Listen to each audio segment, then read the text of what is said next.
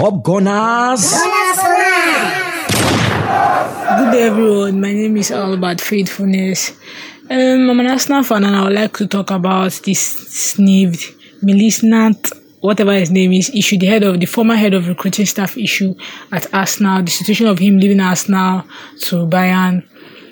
I don't know, I think all these news centers just shows that Arsenal is definitely in crisis. Like, what do I mean Arsenal is in crisis?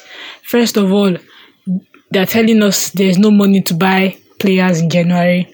We don't have a squad of depth.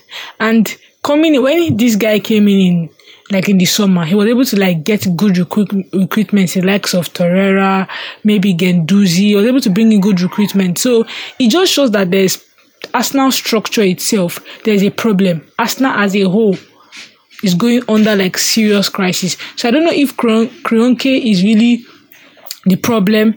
Arsenal has blamed a lot of people for their problem. They have blamed Ivan Gazidis, they have blamed Arsene Wenger. People feel that Emery is not even the right man for the job. But it just shows that Arsenal itself is going through a lot of crisis. And I feel that this guy leaving, this Sneeve leaving, it shows that maybe is that they are not paying him attention or they are not ready to work with him. If someone is saying this player is good for the club and they are saying no, there's no money. Okay, this player is going to say that no, there is no money. I feel that he's just seeing that Arsenal is just not the place for him, because Arsenal are obviously not ready to spend at this point in time and all. So I just feel that it just shows that Arsenal basically they're in crisis. It shows that, and if it leads to goes to Bayern Munich, I don't know, though even on Sky Sports, Arsenal refused to release an official statement. So we don't know what is going on. But as long as it has appeared to be a rumor or something, that means there's actually a big deal, there's actually an issue.